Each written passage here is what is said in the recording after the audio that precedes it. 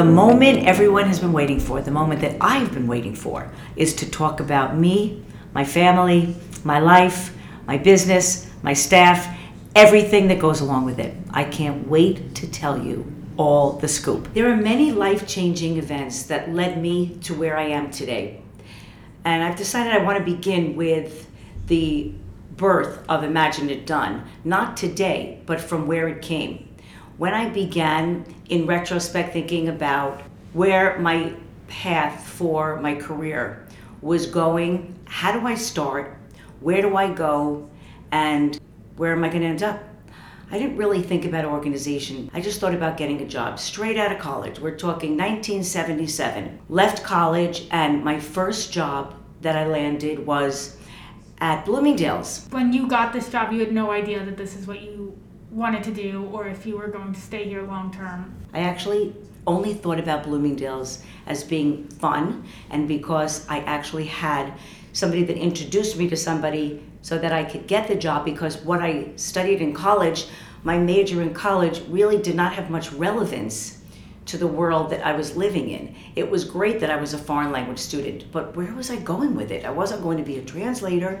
So Bloomingdale's was great because I love fashion. I got a job in the cosmetic department. I thought this was great. I could be around people. I realized that it was important to have people skills in life. And I also wanted to work because I had a strong work ethic. And I just thought that where it takes me, I'm really not quite sure. But I just had a gut feeling that this was the right beginning for my career. And how long did you stay at Bloomingdale's for? For a year and a half, I worked on the first floor of Bloomingdale's, which was dedicated completely to the cosmetic department. It owned the biggest real estate in the store.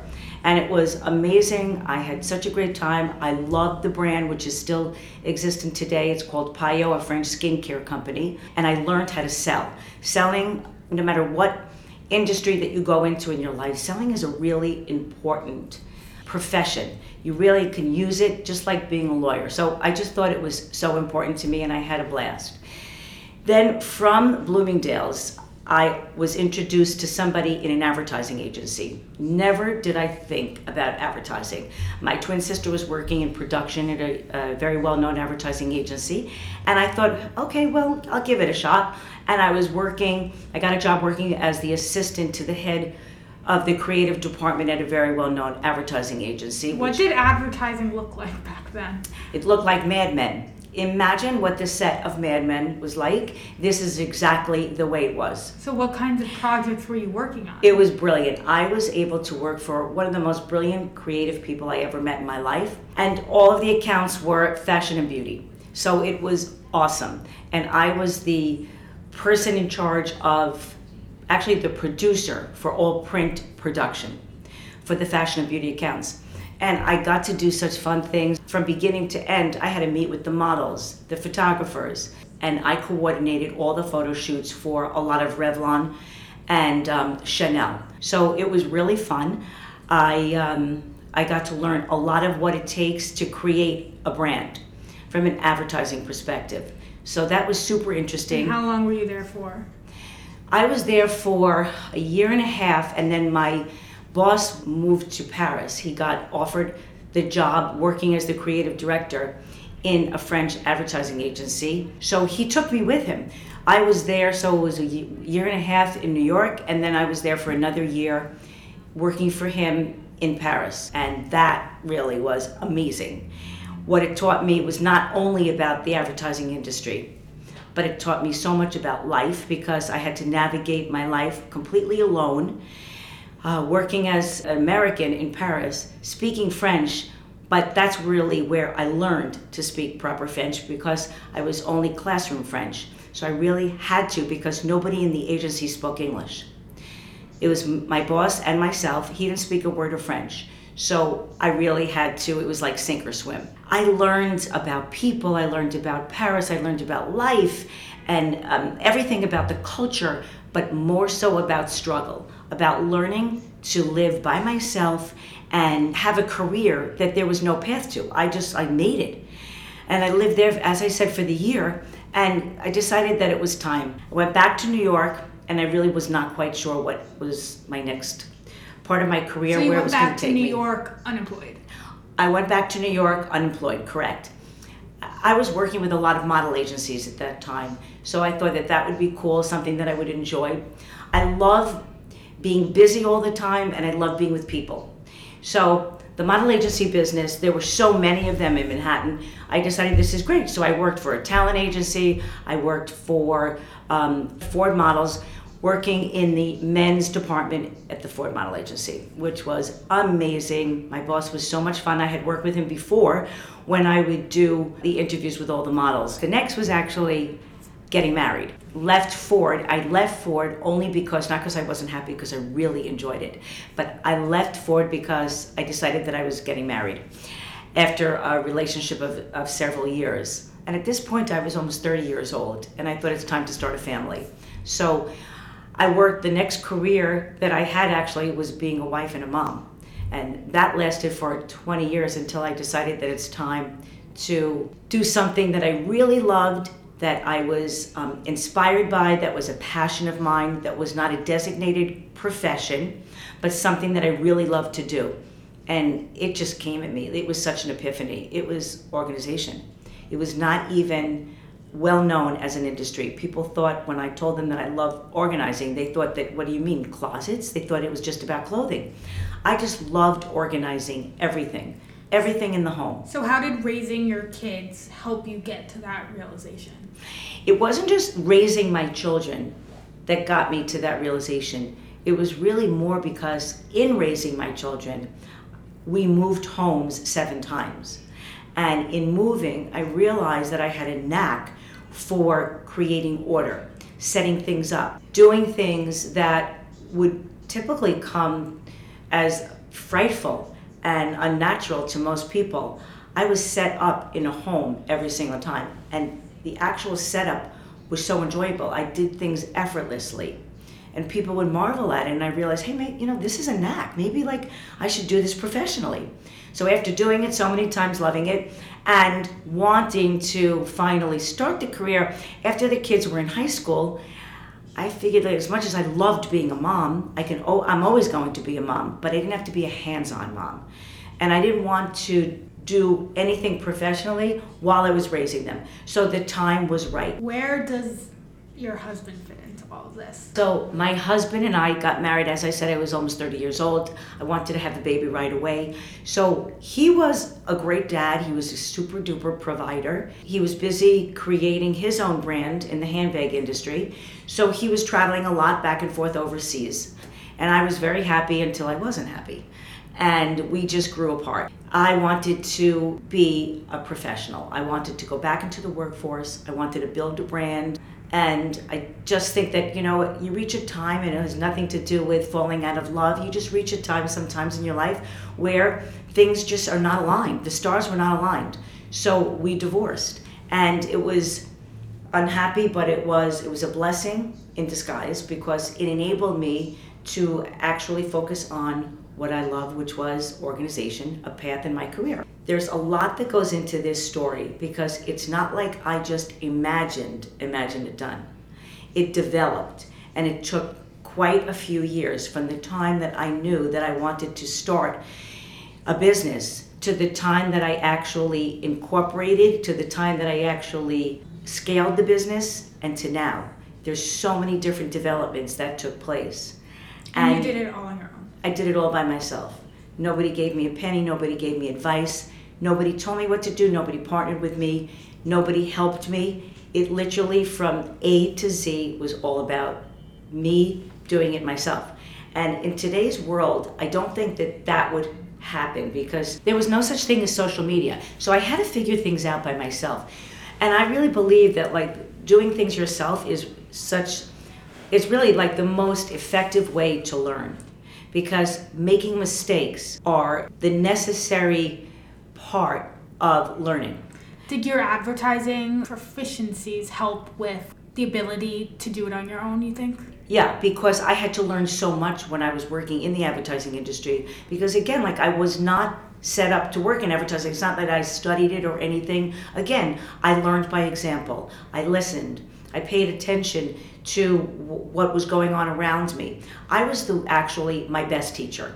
So let's go from your first organization job to now. From the first job that I ever had, I was a mom and pop shop, so I was doing things myself. So I just went into somebody's home. I was lucky enough to get a job. I did not even have a company name, and there was no other staff but myself and actually one other friend in the neighborhood that was willing to help me. I did not have any template. I just winged it. I did what I would do ordinarily for myself. It was as easy as that, and it worked because I was good at what I was doing. But I did not make money from anything. I didn't know how to even bill out people. It really would have been on fast forward had I established, as I said, this business today, because there was no social media to guide me. So, I mean, from then until now, it is a completely different animal because Imagine It Done is set up for success. There's a template, we've got documents, I have a payroll, we're scaled, I've got a team. Now I believe that... And Instagram. And social media, Instagram, TikTok, all of these things to take you to another level way quicker. Like when I created Imagine It Done, I spent too much money on advertising. It was ridiculous because I didn't know how else to market my brand. So when you say that you were advertising and marketing, what kinds of tools were you using? People said to me, you should try to get involved with magazines. So I got in touch with very well-known magazines, niche media magazines, and I found out how to advertise and do editorials in their magazines. Spent so much money doing advertising, which really didn't, in effect, promote my brand. It just got my name out there, but nobody really knew what I did. People in the neighborhood would, word of mouth is really what carried me from one job to the next. But I didn't know how to scale the business, and I didn't know how to promote it where I went outside of the area that I was living in. So it was a very local business. And when people would ask me, like, how are you going to get to the next level? What do you plan on doing? How do you want to build your brand? I had no idea. And it really did not come to me until 4 years ago when I brought my son into the business. That's where everything really started. So I would say it was like from the time that I conceptualized Imagine It Done until now, it was like going from kindergarten to, I would say, getting my master's. That's how much time and how much information and how many changes were made between the beginning and to where I am now. And I'm not yet done. So from 2004 to 2018, it was... a lot of trial and error. Spending endless hours at my desk on a computer. I'm not very tech savvy, so it was really kind of challenging, but I figured it out myself. And now I surround myself with people that are my team, the village, and it's because of their knowledge in things that I'm not knowledgeable about that leads me to the successful path that I'm on right now. I walk the walk, I talk the talk, but now in building it further, you need people smarter than you that actually are experts in roles that you're not. And I learned how to do that. Expanding my business takes a lot of guts, but it takes also a lot of trust in other people. So who was your first official staff member and when was that? Well, my first official staff member was one of my girls who is not here anymore. She was my first official staff member. The girls before her were freelance, they did other jobs, they were not staff. They just loved to organize. So when I needed an extra person on site, I would bring them in. And at that point, 99% of my business was on site. One by one, I would bring staff in. But again, even though they were staff, they really were not set up properly on the payroll. Until my son, who came into the business that has his own business, wanted to just help me out. And I really was not thinking that he was going to know what he was doing because he had never been in this kind of a business before. However, what I did learn was that all he needed to do was set my business up for success, which is scaling and payroll and managing the financial end of the business, which he knew from his previous business. So he was in between two different companies, and it gave him the opportunity to fill his time and work with me. And working with him was such a blessing because not only did he know how to set the business up for success, but I also trusted him. And to bring somebody into your business and have to deal with the financial aspect of the business, you better really trust that individual. Within 6 months, actually set me up so that I didn't have to worry about the staffing end of it, which is such a big thing. So I gradually brought more and more people on board. So when would you say that Imagine It Done, in your eyes, officially became set up business that you could run and manage confidently?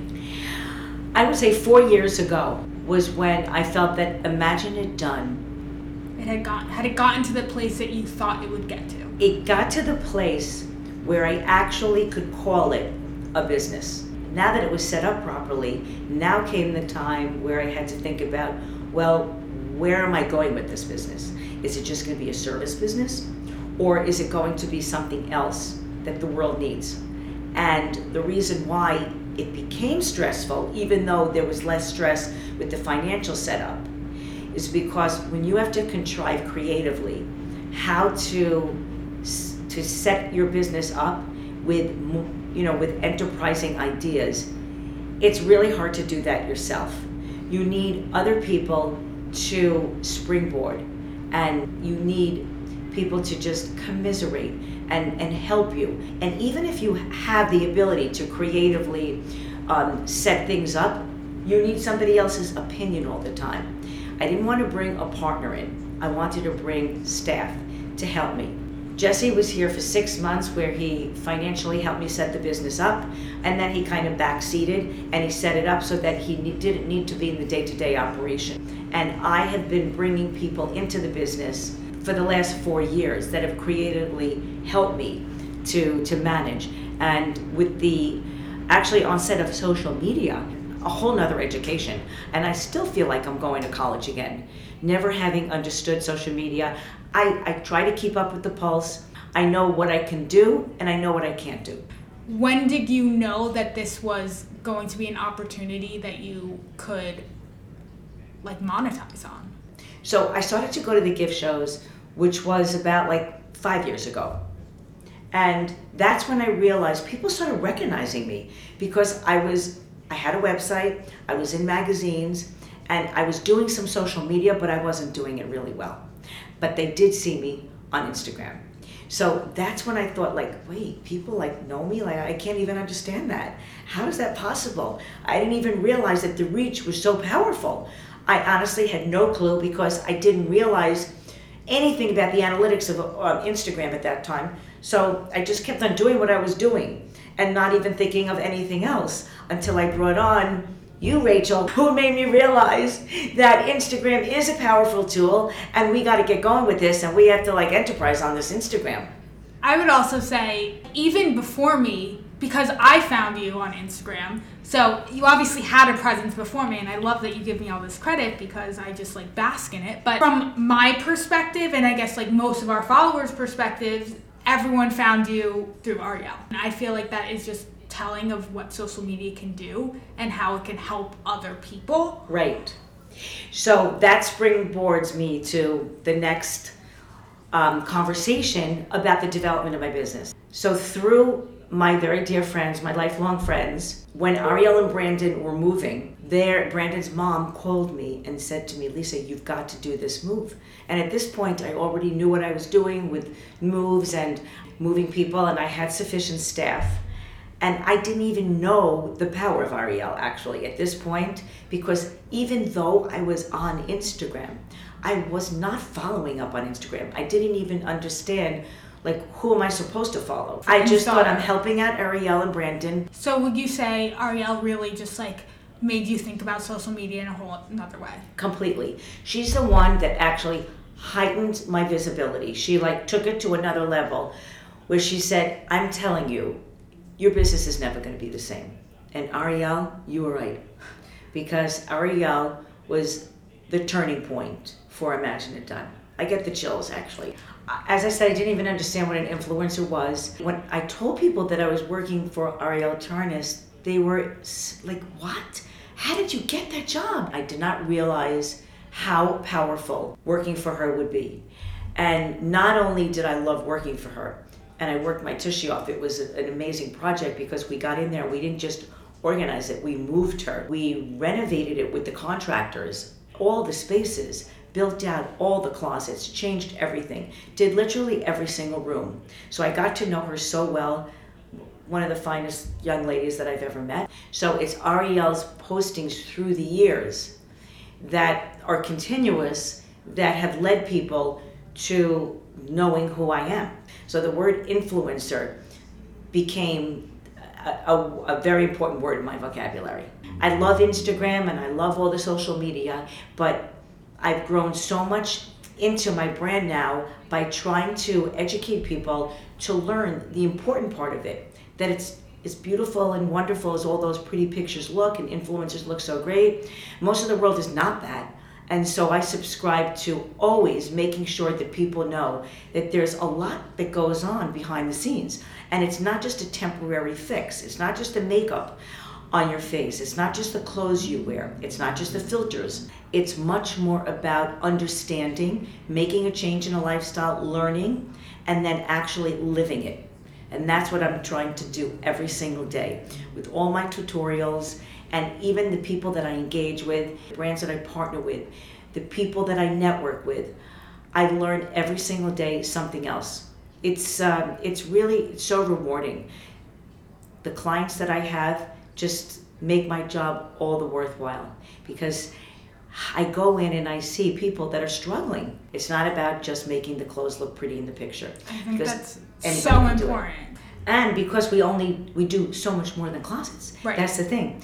So it's a couple of years now where I've expanded into, with all of my partners, one of the most important partners we had, which helped me to actually really expand the business, was a mover. Before they move, what we do, we have this process of editing, so we make sure that it's a change of life experience.